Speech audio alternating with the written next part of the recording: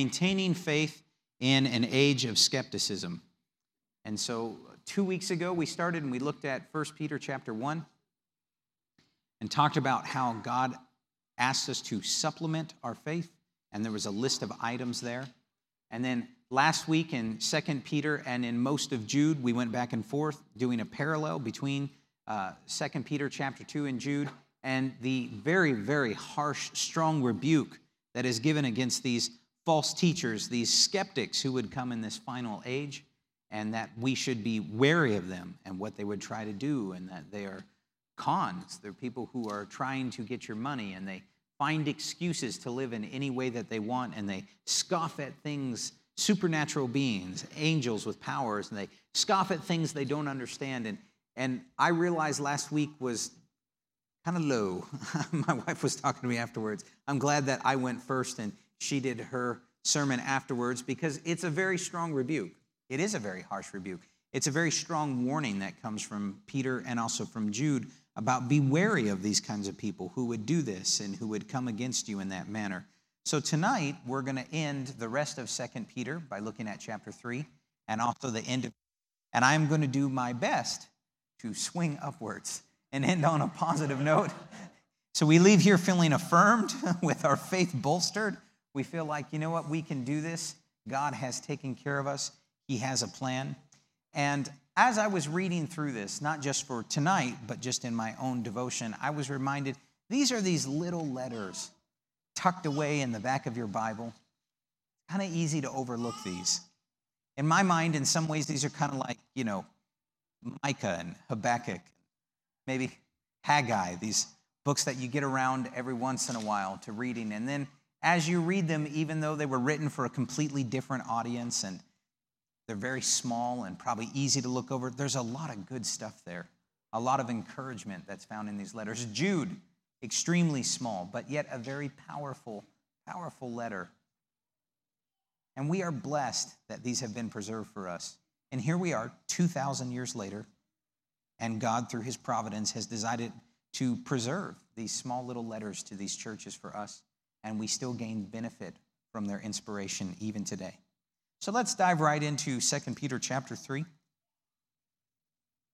And we're going to start again at verse 1, and like last week, I'm going to go back and forward between 2 Peter and also its parallel passages in Jude. And it says, "This is my second letter to you, dear friends.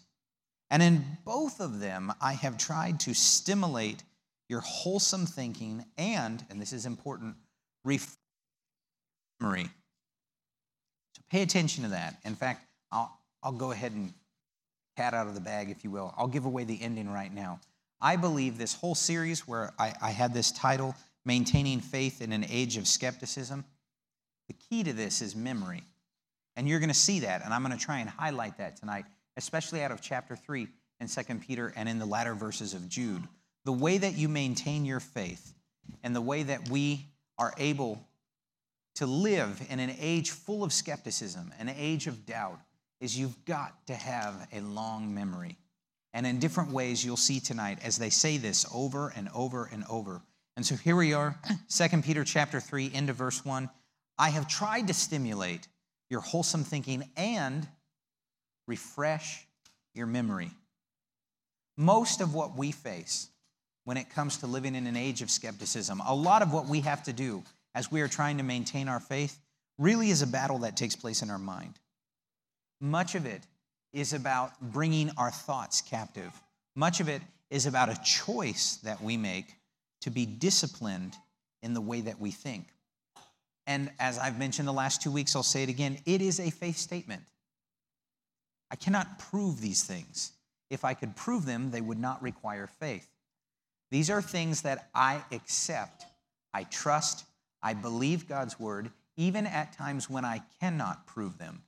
And I look forward, we're going to come across that in these chapters as well. I look forward to what's coming. And I trust that God is true to his word. And that, my brothers and sisters, is what maintaining faith is. I can't prove it.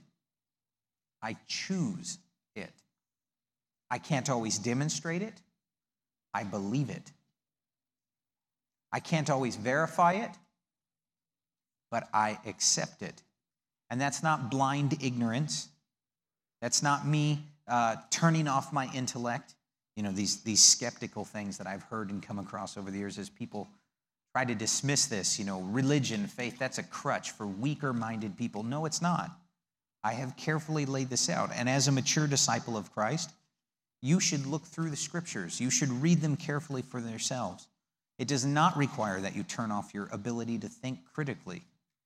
But you do all of that, and then at some point you have to step back from it, and you go, I choose this. I have made a choice. I believe the Word of God. And then you stand on that, because you're not going to be able to prove it. You can demonstrate it at times. God will demonstrate his power in your life. You will have testimony, and that's the memory part that's going to come in that we're going to talk about. God will do things to verify his word to you. And as you walk through your Christian walk, you continually affirm that choice. I choose to believe this, and I remember what God has done for me, and I look forward to what I believe he's going to do. And that really is a faith walk. And that's how we maintain our faith in an age of skepticism. There we go. I did that in 6 minutes, and you're dismissed. No, I'm kidding. We're going to go ahead. Pastor's like, no. No, that doesn't work. But you just heard the summary right at the beginning. Now here's your challenge as mature disciples of Christ. Can you stay with me for another 40 minutes? Here's my challenge. Can I keep you to stay with me for the next 40 minutes as we walk through the scriptures that continue to affirm what I've already claimed? Verse 2, I want you to remember what the holy prophets said long ago and what our Lord and Savior commanded through your apostles. And then a parallel verse, Jude 17, but you, my dear friends, must remember what the apostles of our Lord Jesus predicted. So Peter calls to remembrance what the holy prophet said long ago and the commands of the apostles. Jude, remember what the apostles have told you. So we see an endorsement, if you will, of what we would call the Old Testament and our New Testament scriptures. But key in both Peter and in Jude is this idea of memory. You need to remember what you've been told, both from the prophets, what we would call the Old Testament, and from the apostles, I'm speaking in generic terms, what we would refer to as the New Testament scriptures. It's memory that helps you maintain your faith. You need to remember what God has done. Verse 3 of 2 Peter chapter 3, most importantly, I want to remind you that in the last days, here they come again, scoffers will come, mocking the truth and following their own desires. How many of you don't even have to put it in a religious faith context like this. How many of you can look around at the news, social media, and everywhere around you, you see fill-in-the-blank topic, people who scoff and they mock everything. This is a description of the age that we live in, I think, more than ever before. It is an age of constant doubt, and not just doubt like someone who's struggling with their faith, is this real, but it's an age of defiance. It's an age of open mocking and a dismissal of any kind of authority. And Peter and Jude both warned about this 2,000 years ago, that there is coming a time when there will be scoffers who mock the truth. They make fun of it. They draw delight. They enjoy insulting. They enjoy being critical of. They enjoy mocking what is going on with truth and being dismissive of it. Jude 18 and 19 says, they told you that in the last times there would be scoffers, whose purpose in life is to satisfy their ungodly desires. These people are the ones who are creating divisions among you. They follow their natural instincts because they do not have God's Spirit in them. Last week, if you remember, as we were looking at 2 Peter chapter 2 and parts of Jude, they were described as animals, unthinking animals, whose only purpose was meant for destruction. Here again, we see this idea picked up in Jude where he says they follow their natural instincts, their base desires, if you will. These are people who are not really doing thinking for themselves. They are being driven by their emotions. They're being driven by their lusts. They're being driven by whatever desire they have at the moment. That's what they pursue. It's a lack of discipline. And so the scripture in Jude describes them as these people headed towards destruction. These are the people who mock and make fun of things, and they cause divisions when they're among you. I absolutely believe in grace and mercy. We are saved by grace through faith. I am not taking anything away from that. But as we mature in our walk with Christ, there is an expectation that we develop disciplines. It's one thing when a child throws a temper tantrum. You see a 2 or a 3-year-old, and they don't get what they want, and they throw down their toy, and they stomp their foot, and they say no. And it's not acceptable, but you can kind of tolerate that at least a little bit from a 2 or a 3-year-old. But then you see an older child, a teenager, and especially when you see an adult, and they don't get their way, and then they act like in a tantrum, they have no discipline. And you realize something's off with that. It's no different in our spiritual walk with God. As we continue to grow in our relationship with Christ, there's an expectation that we develop some disciplines. There's an expectation that we have the ability to tell ourselves no. I don't need my pastor looking over my shoulder with every decision I make. I don't need to call him every time I need to make a major life decision. By all means, seek the input of your spiritual guidance, the wisdom of the pastors in your life. But I can read Scripture. I can see what the Word of God tells me. I don't need his counsel if I find clear direction from Scripture, if it speaks to something. As I grow and mature, there's an expectation that I develop some discipline. And the primary way that we see discipline, both in the natural realm and in the spiritual realm, is that we learn to tell ourselves no. I'm a big boy. Hopefully you're a big boy and a big girl as you grow up in Christ. And you can tell yourself no. I don't do everything that I desire. I don't do and pursue every thought that comes into my head. But in contrast to that, we see these ones who create divisions among people. They split up congregations. They split up the faith. They worm their way in, as Jude said, and we talked about last week, into our fellowship. And really, all they want is whatever they feel like doing. And they're going to seek to justify their behavior. And they're going to pursue whatever action makes them feel good at the time, like an unthinking animal following their base instincts. And Peter and Jude warn against that as things that you need to watch out for in the last day, because these are not good things. These are not people who really are filled with God's Spirit. These are not people who are servants of Christ. Servants of Christ. Excuse me. Jumping back to 2 Peter. They will say, what happened to the promise that Jesus is coming again? From before the times of our ancestors, everything has remained the same since the world was first created. Key verse here. They deliberately forget that God made the heavens long ago by the word of his command, and he brought the earth out from the water and surrounded it with water. Look at that previous verse. They will say, what happened to the promise that Jesus is coming again? In these last days, these scoffers, these people who mock at truth, are dismissive of things. And well, what about that? You claim this, Scripture says this, but it hasn't happened yet. And Peter warns these are the same people who are going to deliberately forget what God's done. They have a memory problem. And in their case, it's by choice. It's to their convenience that they don't remember what God has done. In contrast to that, both Peter and Jude call the faithful to have long memories. I want to stimulate wholesome thinking amongst you. I want to call to your remembrance what God has done. Again, a key to maintaining our faith is a long memory and that mental discipline that even when times are low, even when times are difficult, I can think back on everything God has done for me and how much good that he has given me and how much he has cared for me. And I don't make decisions based in the moment. I make decisions based on what I know is right. My memory is what helps me maintain my faith.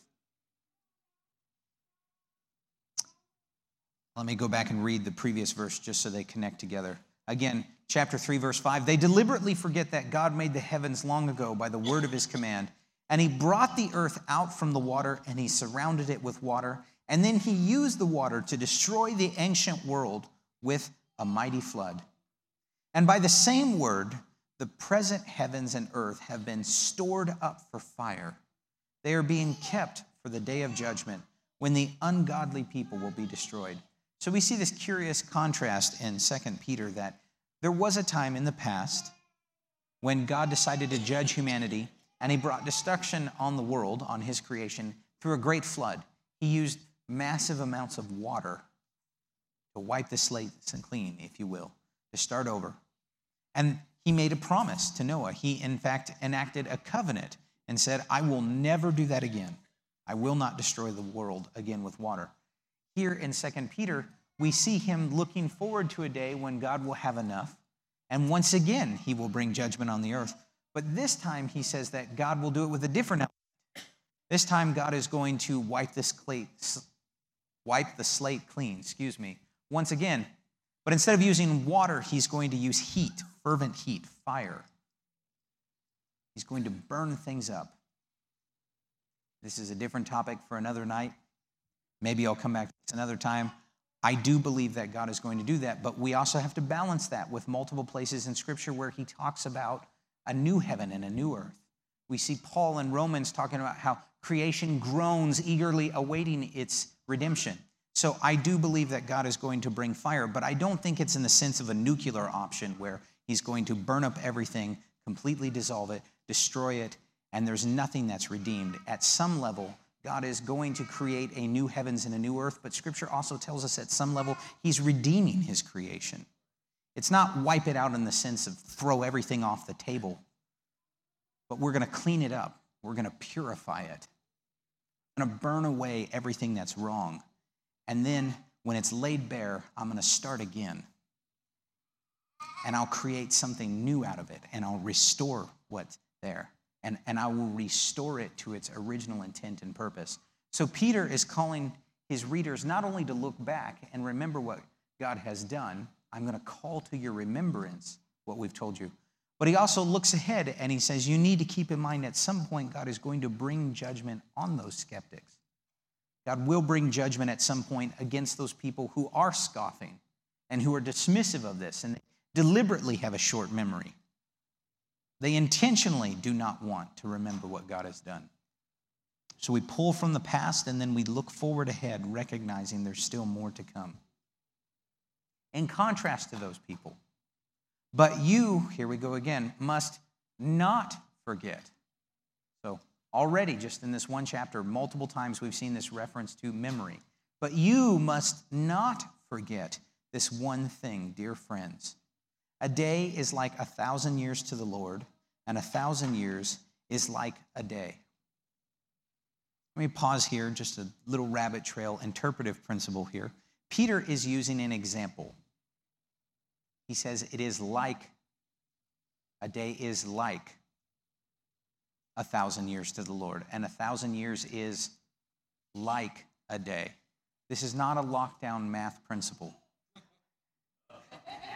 Okay?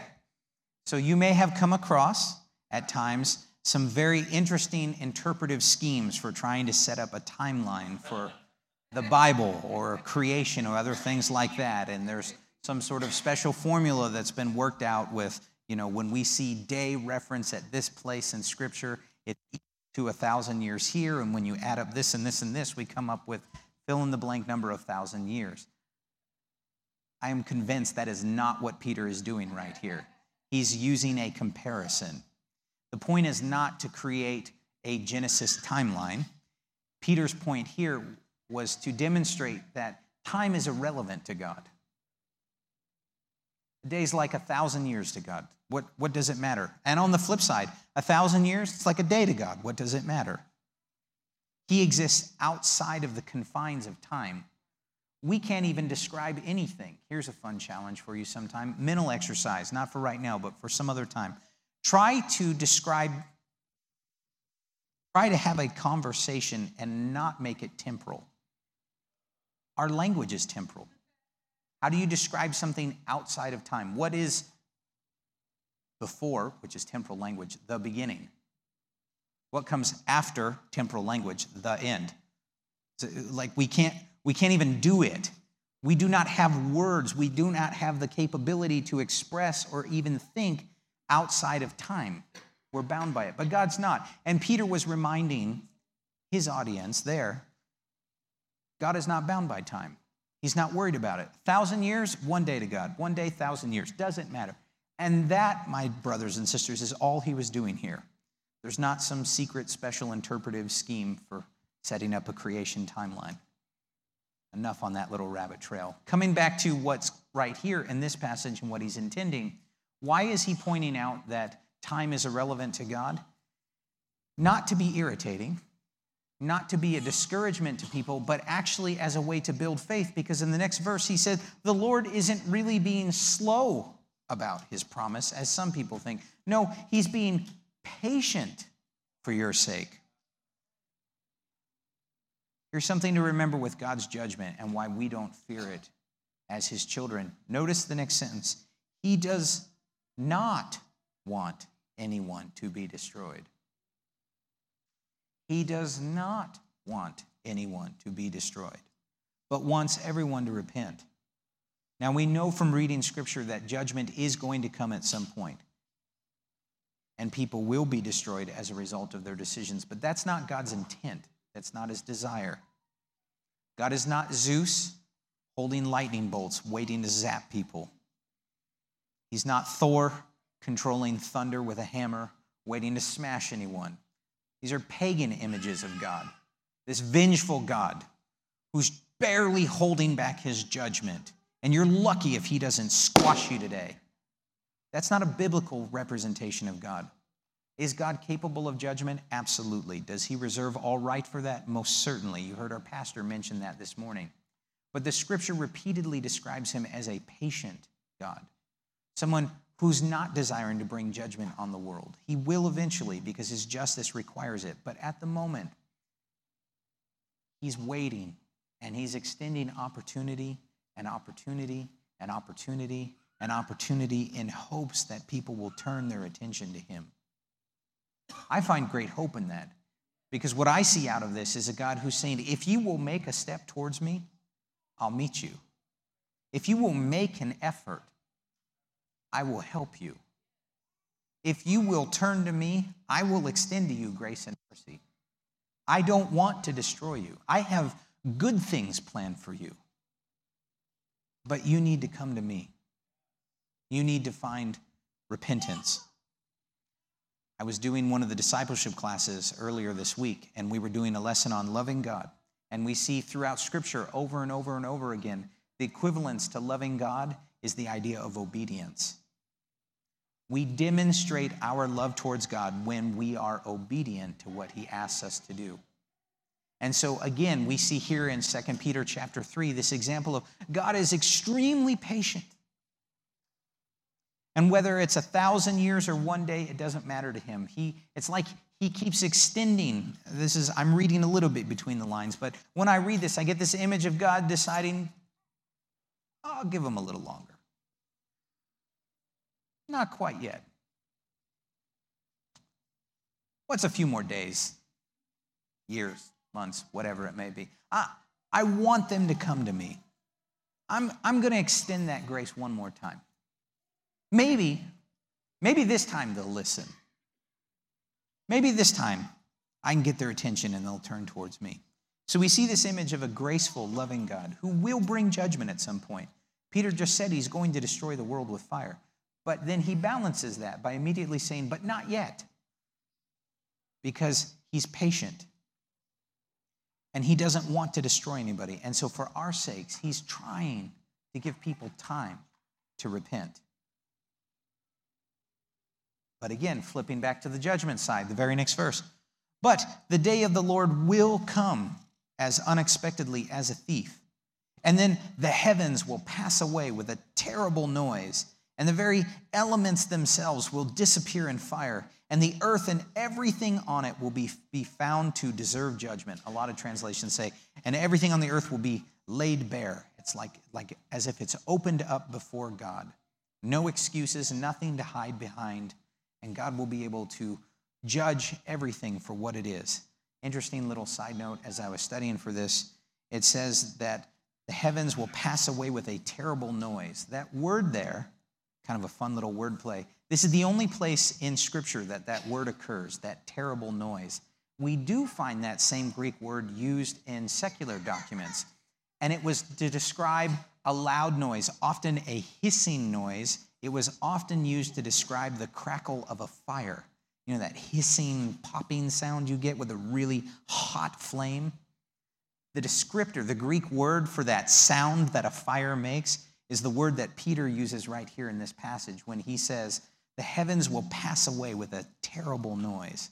So just a kind of a fun wordplay image there. It's interesting. We've got this idea that he's going to use this fire and he's going to burn it all away, and it's going to be laid bare, and there will be judgment, and everything on it will be found to deserve judgment.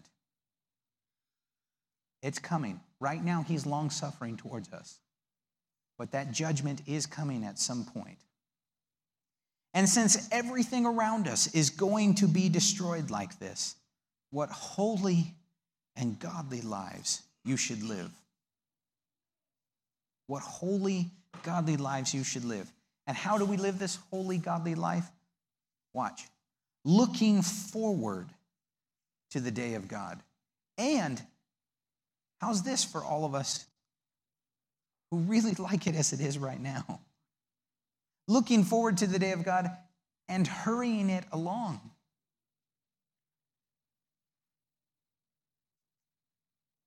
The image we see in Scripture, at least in 2 Peter, the idea that the mature Christian is looking forward to the day of Jesus and praying that it would hurry up and come soon. I am in no rush to meet my Maker. I will readily admit that. Things I don't like about my life, but I'm in no hurry to end it anytime soon. But we see in Scripture this mature response towards Christ is that we pray for God's mercy. We do our best to share with others what he's done for us. We want to see people come towards him, but at the same time, we're looking forward to his return, knowing that it will bring judgment. And there's this eager anticipation, this, come on, God, hurry up. Let's get moving.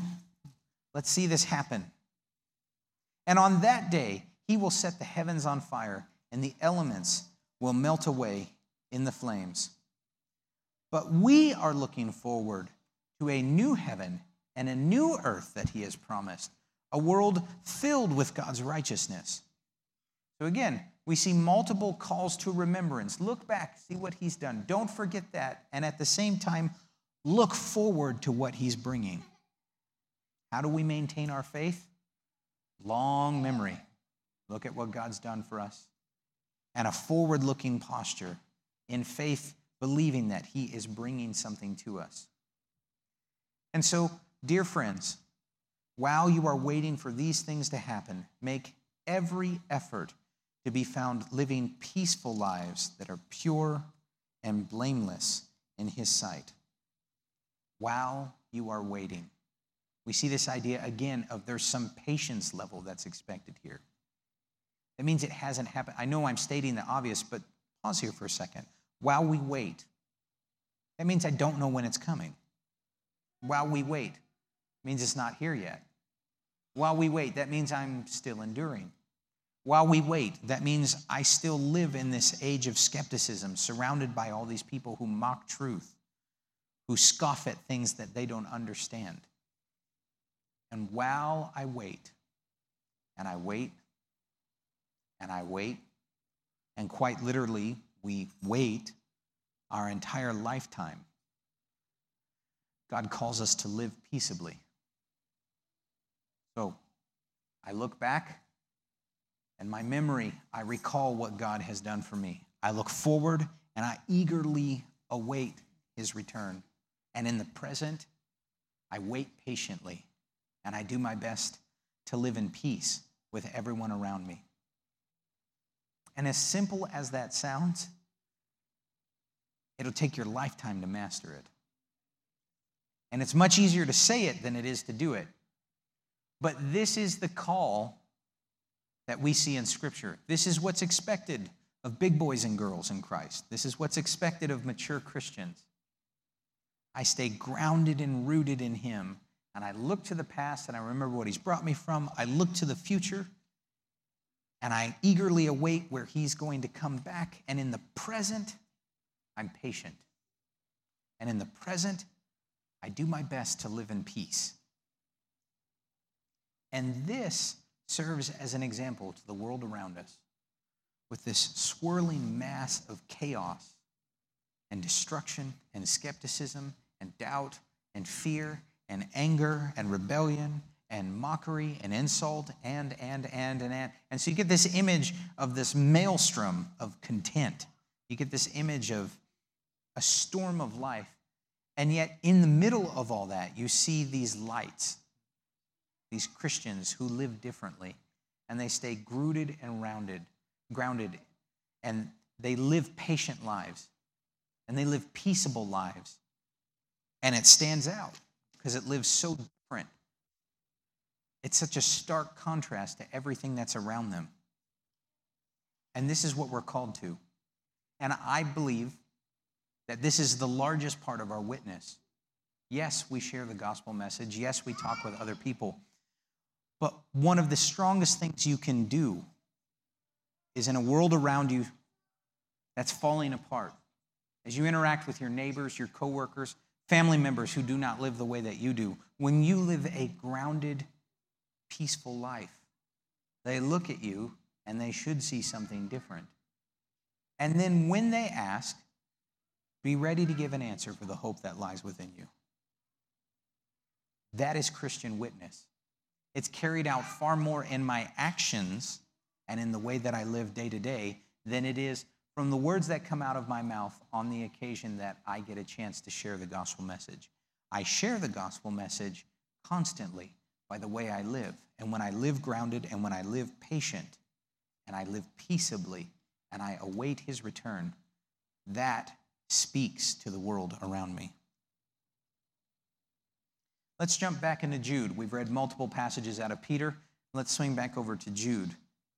But you, dear friends, must build each other up in your most holy faith. Pray in the power of the Holy Spirit and await the mercy of our Lord Jesus Christ, who will bring you eternal life. In this way, you will keep yourselves safe in God's love. So again, we see this idea of praying and we're waiting for things to happen. And then we come over to Jude and we build each other up. We pray in the power of the Spirit. We await the mercy of Jesus. A lot of patience going on. To be fair, it's not a very active state. It doesn't seem like there's much action that's happening here. But yet, this call from both of these apostles is the idea that as we await for God to come, you stay grounded and you pray and you await and you're patient. You maintain your faith by living steady. You maintain your faith by living peaceably. You maintain your faith by praying in the power of the Spirit.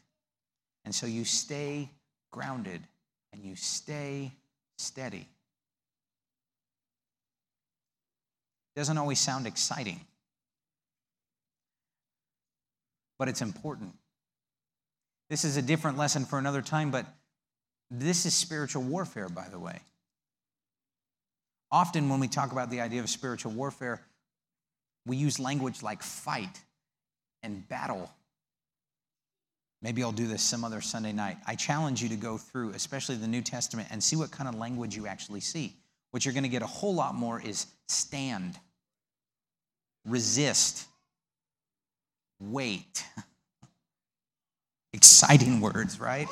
Action words.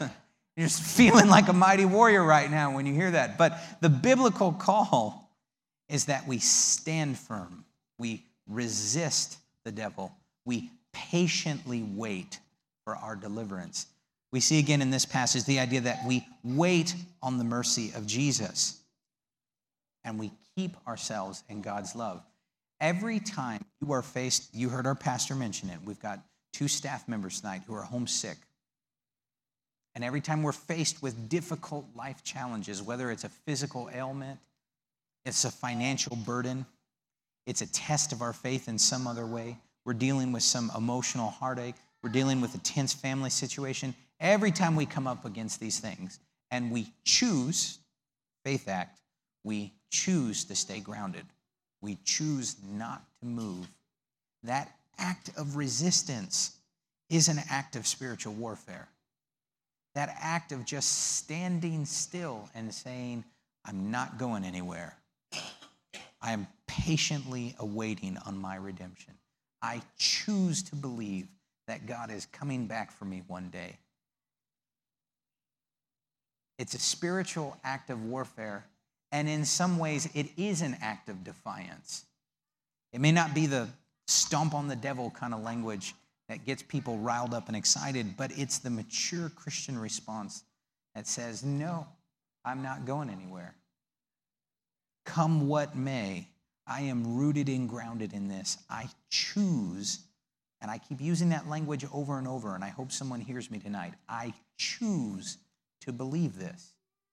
This is a faith statement. It is a faith walk. I choose that this is how I live, whether or not I can prove it, whether or not I can feel like it, whether or not times are favorable, it doesn't matter.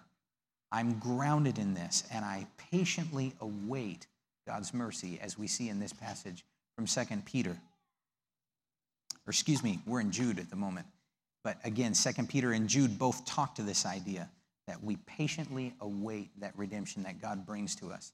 And as we do that, just the act of waiting on God is an act of resistance. Just the act of continuing to live a peaceful life and looking forward to the future of when He'll return is an act of defiance against the powers of darkness in this world that would seek to destroy us and seek to distract us. And their whole goal is movement, in the idea that you move away from God. And even if you don't feel like you're making progress, I don't know who I'm speaking to right now. This isn't even in my notes, but listen to me.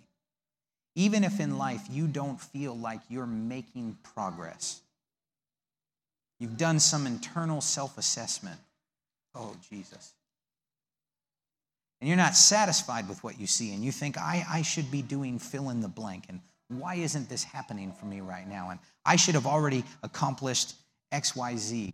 I should be climbing this mountain, or whatever it may be, and you've set up this image in your head, and you think, this is where I should be in my walk with God. And so you've got doubt and you've got shame. I rebuke that right now in the name of Jesus. That is not from God. Every day that you wake up and you choose to live for Him, even when you don't feel like you're making progress, just the act of standing firm, grounded and rooted in what you know is an act of spiritual warfare. And that's what God has called us to do. He did not call us to slay giants and to climb over every mountain. By the way, we never accomplish any of that. He works it through us. It's never been about you. It's all for His glory and His kingdom. And so you may not feel like you're doing much, but you just stay grounded. You just do what you know is right.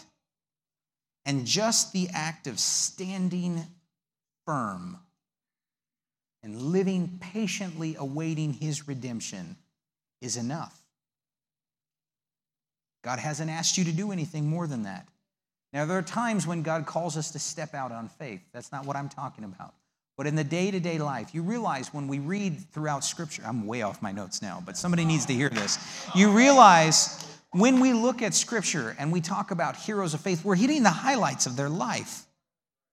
We see the high points, and sometimes, and it's good, Scripture records low points where people make poor choices. And we can learn from that. But there's a whole lot of in between those highs and lows that's never recorded in Scripture. Where they got up every day and they just went to work. And they just lived life. But we see multiple passages, like what we've got right here, where they're called to just stand. Just stay grounded in it. Just stay rooted in this. Eagerly await God's mercy. And so if you're here tonight, or maybe you're not here and you're just listening, and you've got some self-doubt about how much you should be doing in the kingdom of God, and you don't feel like that's happening right now, you get up every morning and you look yourself in the mirror and you say, I choose to live this way. And I am awaiting his redemption. And until he comes, or until death takes me, I will stand firm in this. Yes, yes, yes, yes. And when you stand firm in this, God looks at you and he says, well done. That's my boy. That's my girl. And God is pleased with that. And if you feel like that's all you ever do, when you reach the end of this race, it's enough. He's not expecting more than that. Death and funerals are hard for us. It's hard to watch people pass on. But when I go to funerals, I'm fascinated when I get to attend the funeral for someone who has lived a long, full life and they've been faithful. Some of you are nodding your heads, you know what I'm talking about. I can think of funerals I've been to, elders who I saw as giants in my life, and it's not because they started 6 churches.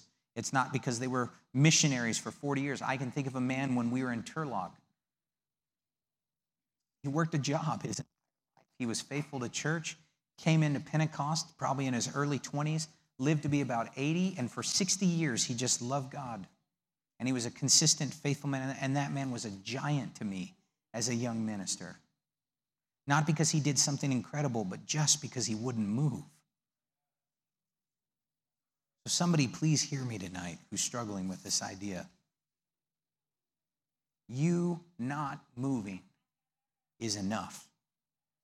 And some days that may be all you're capable of. And God's okay with that. And we see repeatedly in different ways throughout the Scripture a call to Christian maturity where God simply asks us not to move. And not moving is pleasing to him. Not moving is spiritual warfare. Not moving is mature discipleship. Amen. Enough on that. Let me back up one verse. Here we are in Jude 21. Await the mercy of our Lord Jesus Christ, who will bring you eternal life. In this way, you will keep yourself safe in God's love. Await the mercy of our Lord Jesus Christ. But it's not just that we await on God's mercy. But now watch the flip side of this. And you must show mercy to those whose faith is wavering. Because we do have doubts. And we struggle at different times. And this just reaffirms what I've just said. Notice, whose faith is wavering. It's the idea of movement. A lot of faith is not necessarily even quote-unquote forward progress at times. A lot of faith is just simply you're hunkered down and you're rooted, you're grounded. You're not going anywhere. And at times in life, when either we or those around us, their faith gets a little shaky. Something's hit them really hard. They're stumbling. It's blindsided them. Some life situation happens to them, and they're struggling with it. Scripture calls on us, and Jude says that we await God's mercy, and then we extend that mercy towards others when they're feeling a little shaky, when that ground is not stable beneath them, when they've been hit by something unexpectedly, and their faith is wavering. Jude says, you extend mercy to them. You show mercy to them. I'm reading a little bit between the lines, but I think the implication there is, because remember, at some point, something's going to hit you too.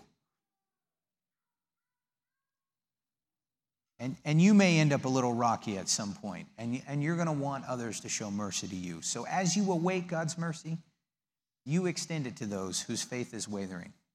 Rescue others by snatching them from the flames of judgment. Show mercy to still others, but do so with great caution, hating the sins that contaminate their lives. So that this idea that we await on God's mercy and then we extend mercy to others. It's a big part of it. Mercy is very important to God. I'm going to jump back again over into Peter. 2 Peter chapter 3, verse 15. Remember our Lord's patience gives people time to be saved. This is what our beloved brother Paul also wrote to you with the wisdom that God gave him, speaking of these things in all his letters. Some of his comments are hard to understand, and those who are ignorant and unstable, they've twisted his letters to mean something quite different, just as they do with other parts of Scripture. And this will result in their death. You already know these things, dear friends, so be on guard. Be on guard, and then you will not be carried away by the errors of these wicked people and lose your own secure footing. Rather, you must grow in the grace and knowledge of our Lord and Savior Jesus Christ. All glory to him, both now and forever. Amen. Both now and forever. Amen. And then I want to swing back to Jude because I wanted to end. I like what Jude does as he's wrapping it up. So this is a bit of a rabbit trail. I'm doing this on purpose before I pull up those last two verses of Jude. How many of you have ever had a time when you're praying? You may have even heard instruction in a service, and it's, now it's time to praise God. I want you to pray in your own way. Right? How many times have we heard something like this? In your own way, I just want you to take a moment and praise God. And if we're being honest, have you ever stood there and thought, I haven't got a clue what to say? Anybody ever feel like that? Here's a freebie for you. There's a fancy word in Christian liturgy called a benediction. Whether you remember that is not important. The idea of a benediction is it's usually a blessing in Scripture. Often that comes at the end of a letter. There are some really, really elegant, well-worded benedictions throughout Scripture. I would encourage you to memorize some of them. Don't do anything wrong. Jesus talked about praying through Scripture. And so you're at a loss at times, and you want to give God praise.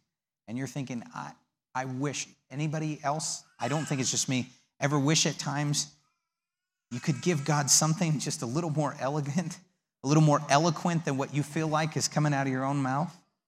Let me give you a free cheat that is totally in line with the Scriptures. Take some time and learn a few of these benedictions from Scripture.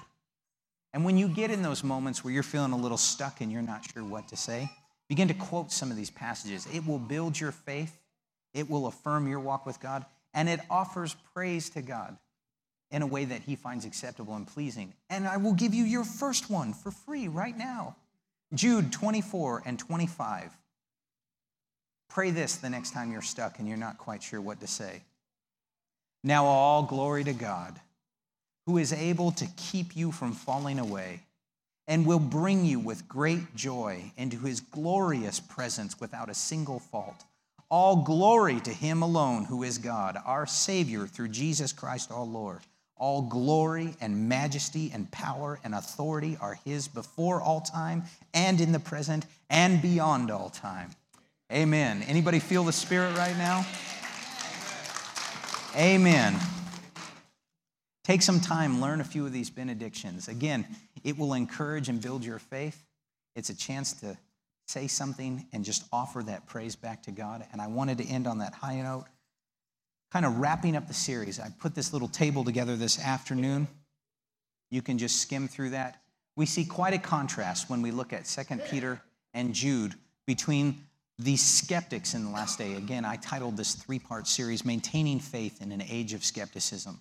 On one side, they describe skeptics as those who deny their master, and they slander the truth, and they will lie to get your money, and they scoff at supernatural beings, and they scoff at things they don't understand, and they brag about themselves, and they mock the truth, and they satisfy ungodly desires, and they deliberately forget what God has done. But then in contrast, look at the other side. These are things we can do, and they're not wild, crazy things. They're not things that are too difficult for us. Respond to God's promises. Supplement your faith. Why don't you stand with me as I'm getting ready to close? Remember what the prophets and apostles said. Don't forget. See all these memory things? Remember. Don't forget. Look forward to the day of God. Look forward to a new heaven and earth. While waiting, live a peaceful life. Build each other up. Pray in the power of the Holy Spirit. Await Christ's mercy. Show mercy to others. Remember the Lord's patience. Be on your guard and grow in grace and knowledge of Jesus. Aren't you thankful that Scripture doesn't leave us without instruction? Aren't you thankful that not only do we see instruction, you can look at this list and you go, you know, I can do that. These are realistic things. I'm capable of this. Heavenly Father, we thank you so much for your goodness to us. We live in an age of skepticism. We live in a world that is full of doubt, and it's full of insults and mocking and anger, and it's dismissive of your authority and your Scripture. And yet you clearly warn us not only of their cudging judgment, but you also give us hope. And we're able to look to the past and remember where you've brought us from, and we're able to look to the forward. We look forward to the future. We look forward to what you're bringing. We eagerly await your return as you redeem us. And we thank you, Heavenly Father, that in that meantime, in the present, we can stand firm. And as we stand firm in you, you are pleased with us in that life we live in faith. In Jesus' name, amen. God bless you. You're